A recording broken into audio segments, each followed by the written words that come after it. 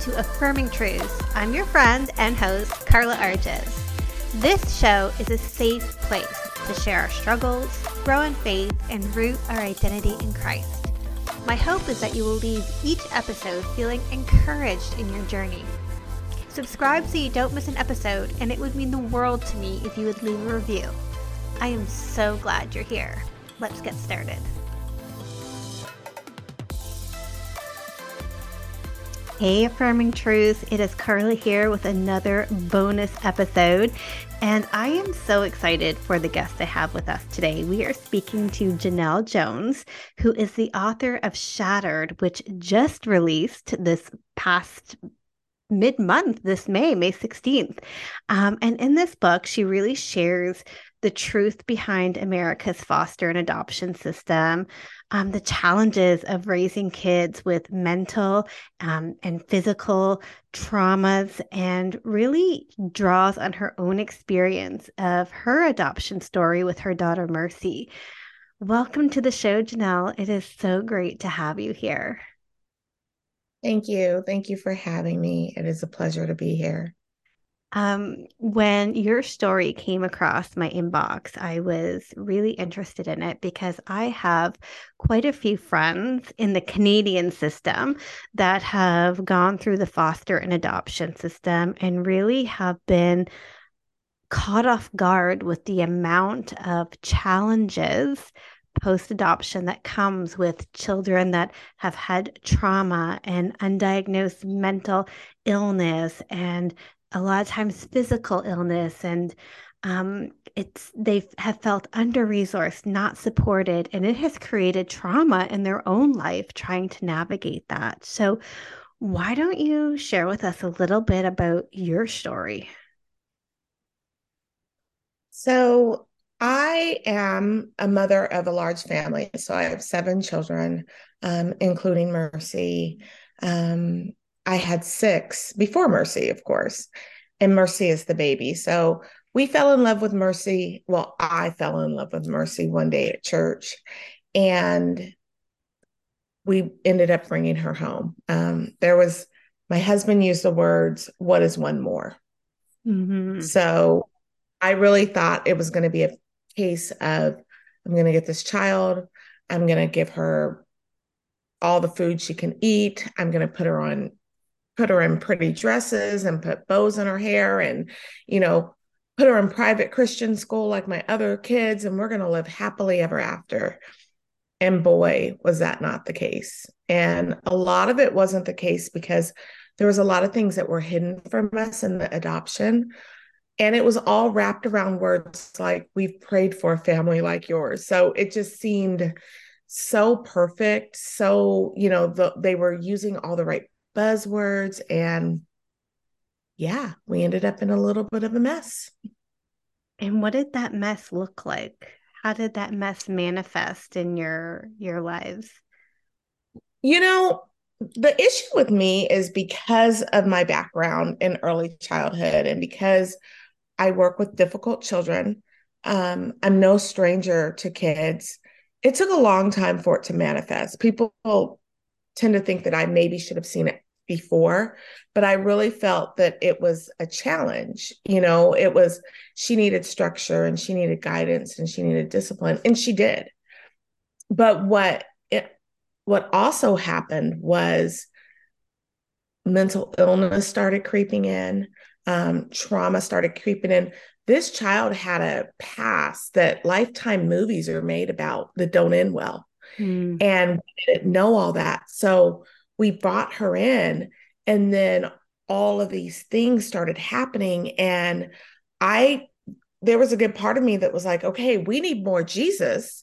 I need to pray more. I need to give her more structure. And it was more than that. And a lot of it was because we weren't told what we should have been told. Yes, because how you approach trauma, and I know this from my own life being a trauma survivor, and how you approach mental illness. And I have that own experience of navigating that with my son who has mental illness is different. It's different. It's not about breaking the will. It's not about getting the child to conform to the rules. There's another layer of compassion and grace and love and understanding and professional help and guidance that's needed. And when the child has trauma and mental illness combined. Yes. And when you're unaware. So you're exactly right. Because everyone will always go to, everyone who loves you and those who don't also. Oh, you just need to be stern with her. You just need to do this and you just need to do that. And that can really have you losing a lot of vital time, especially when it comes to children and their brains are developing and you need to put in interventions and you need to get professional help, as you said. And if you are unaware of the mess you have, then it really can hurt you because you waste so much time. What toll did it take on you personally going through this? It took a huge toll. So professionally, personally, when Mercy came to our lives, I was probably at the height of my career. If you look at it now, I had five child care centers. I was writing grants. I was at the time I was like one of the largest grant holders for this early Head Start contract. I today have two child care centers and I'm barely hanging on to them Mm. because mentally I'm still affected. My children are, I call the book Scattered for a reason. My children are traumatized. Me and my husband are currently separated, and it's not all because of Mercy, but it definitely didn't help, the issues we were facing. So it did take a big toll. And but I will say, even in that toll, it pushed me closer to God. I was So gonna, I will say now I'm closer to God than I ever have been. So if there is, um, he's going to get the glory out of this story regardless. But that's the thing, it took a huge toll and I'm still traumatized. I'm like, this is what PTSD feels like. This is what, trauma brain feels like. I have it all right now. yeah. Now, how did you reconcile in the thick of it? And it sounds like you still are in the thick of it. How do you reconcile, like, God, if this is was your will to care for the orphans, to care for the marginalized, to care for, you know, your children, if this is in your will, how is it looking so rough? Why is there this shattering? How have you reconciled doing what you believe God has called you to do and at the same time having this path of destruction in the wake of it? I have to say, I have to point to Jesus. So we all have a cross. And even when he was in that wilderness sweating blood, he didn't want to do it either, and it wasn't easy for him and it's not easy for us. Thank God I am a church girl. And even when I didn't want to acknowledge that I was a church girl, though that was in me, right? And so it comes up. And God has always told me that from a long time, what I go through, I have to tell the story. I never thought I would write a book, and I never thought I would be telling a story like this, because I'm a transparent person. Like I will say what I do wrong, what I don't do wrong. I've always been that way, and came to me, and I knew I had to write this book because I had to tell what was going on, and not just to tell my story, but to really cause change. And so that's really what my prayer is. Something good will come. All things work together for the good. And Mhm. that's my platform, that this is going to work together. There's going to be a child that's saved. I know my child is going to be saved. I know my family is going to be reconciled. Those are the things, those are my pushes. And it didn't come easy. It came probably when I was, crying and didn't want to do this anymore and didn't want to be here anymore. That, God had to place in my heart that, you got to keep going and that I will make a way. I'm going to fix this. Did you ever have moments of regret and then guilt over the regret? All the time. Yeah. Because All I the think time. that's one of the hard things that I have heard from people is that they welcome these children in and they love them, but there's such destruction that follows that sometimes they have that, did I make the right choice? Do I regret You this? know, And then the I, guilt and shame that comes with even thinking yes, that. yes. Well, truth be told, I have many children, right? Sometimes I don't like my own kids. Yeah. So the ones I gave birth to, Yeah. and we just have to be honest about our emotions. God gave us these emotions for a reason. And I really do feel that we will experience all of them at one time or Hmm. another. And we need to be honest. We shouldn't be filled with shame because this is hard and because we don't have the support and we really may be in over our head.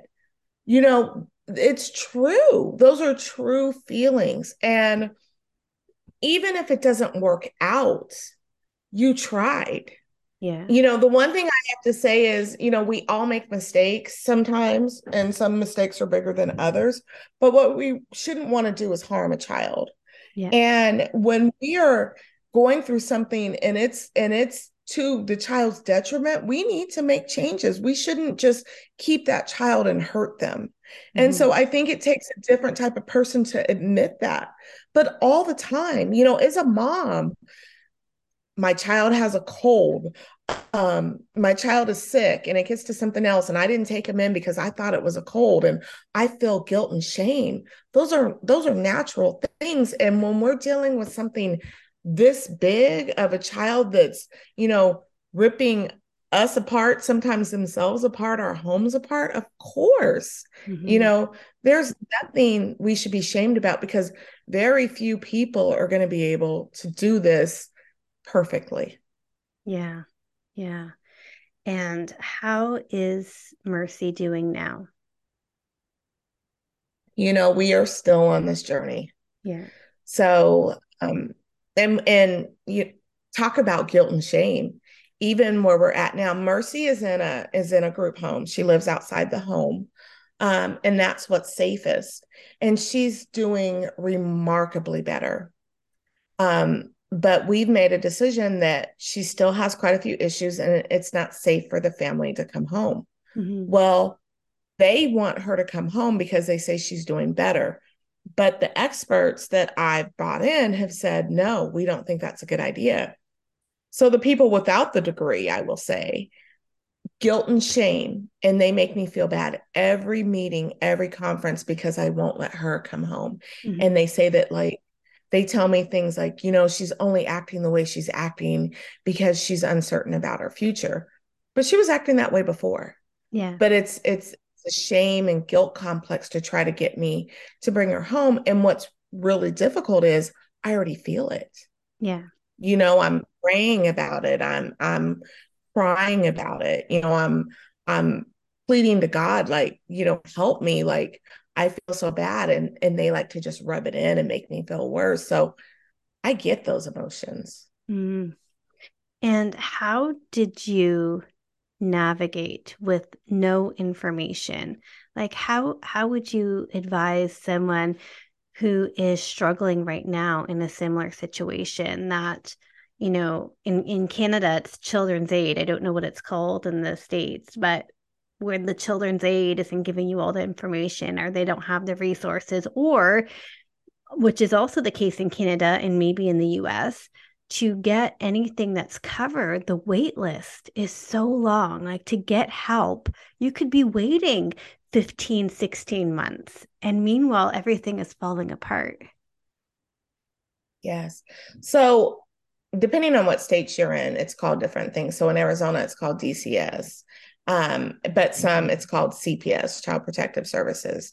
The names vary. And we have the problem. I can get the services, but they're not very good. Mm. So, and they have high turnover rates. And so the issues, building the team is one of the things I'll say. You know, you have to figure out who can support you.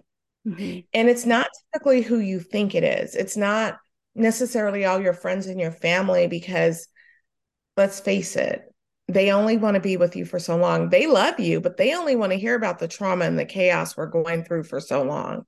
And often I feel we need to combine with people that share the same journey with us. Some seasoned ones that have been navigating it longer.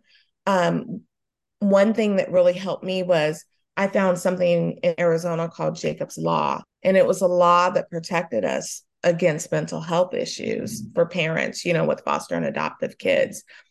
If there's not those things on the books, then we need to start coming together with our support and getting legislation and getting those things done. So it's really about exercising all of our resources. And I'm going to be honest, not all of them are there because there's not a lot of transparency in this system. And we have to talk about it. We have to give honest, real stories, not only of what's happening to these children, but what's happening happening to us as families, because that's the only way we're going to change. We can't keep it in the dark. Mm-hmm. And that's what's happened. We have to bring it to the light. And that's biblical. We have to bring what's going on in the dark to the light. Mm-hmm. Where are you seeing God's fingerprints in all this, in the trauma, in the turmoil, in the shattering? Where are you seeing God's fingerprints? I see it all over because he's with me. He's never left me. His word says he'll never leave or forsake you. And he hasn't. Now, I think sometimes I leave him or I act like he's not there or I don't go to him, but he's there. And that's probably where I find the most comfort is he's here. Even when it doesn't seem like it, I have to be quiet and I have to listen and really pray and seek. And sometimes we do go through silent seasons, but he's there. Mm-hmm. What words of encouragement would you give a mom right now who is struggling um, with an adoptive child or even their own child that is heavily weighed down by trauma and mental illness and just feeling overwhelmed? What encouragement would you give her? I think all moms, whether it's, a typical child, whether it's an autistic child, definitely a mentally ill child, definitely a child affected by trauma, it's hard. This being a mom is not an easy walk, period. And you know what?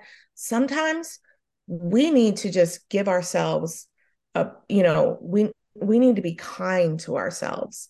And we need to know that this isn't an easy journey. Even, when we have babies and some of us go through postpartum, you know, it is hard and that's okay. We need to give ourselves some self-care and some self-love and grace. Mm-hmm. And then we need to look for help. We need to try to build that community, try to find those resources. And if we don't have them, we have to build them. But we have to surround ourselves with people that are going to be kind to us. I saw something the other day. I was listening to something and a question was asked, and she said, how would you respond to a friend that talks to you the same way you talk to yourself? Mm, Now, some people may talk to themselves nice. I don't always, yeah, but I wouldn't let anybody else talk to me that way. And we can't beat ourselves up. We need to be encouraging and kind to ourselves as we're going through these journeys. I love that too. And there's no need to wear that Wonder Woman, Superwoman cape. We all need help, and there's no shame in asking for help. It doesn't make you less of a mom, it makes you real. Yeah. Yes. And we have to model that for our children. We don't want our children seeing us perfect because then that's a standard our children have to live up to. Mm, If our children see us making mistakes and apologizing and being kind to ourselves, that's what we're teaching by modeling. I love that. What's a takeaway you hope someone gets from reading Shattered? my takeaway is that we begin to have these conversations, these really hard conversations about what is going on in the lives of these children, and that we become advocates for these children. Often I feel that because these children don't have a voice, that's why, or parents, that's why these horrible things are allowed to happen to them. And that's not right. That's not fair. We can't bring children into our system and continue to traumatize and abuse them Mm-hmm. because they don't have a parent. That's taking advantage of a susceptible population. So I'm hoping that we begin to have the conversations and really make changes that are going to affect these children for the better and the families that service them. Mm-hmm. And where can people find your book, find you if they want to reach out and connect with you? I'll put this all in the show notes, but where can people grab your book and see you more? So I have a website. It's jenelljones.com, and my book is for sale there. It's also now available on Amazon and Barnes and Noble. Um, I have a TikTok, a lot of things you can find me through my website, and I'm very connectable. I'm a real person, so I'm very touchable. I'm very much one you can talk and communicate with. I love that. So Thank you so much for being here and sharing this. And I know it's not easy to talk about it, but you're right, it's conversations we need to have. And I just appreciate you sharing it so much. thank you for having me. This has been amazing, and I'm so grateful to you for giving this platform because it's definitely needed. Absolutely. All right, guys, take care.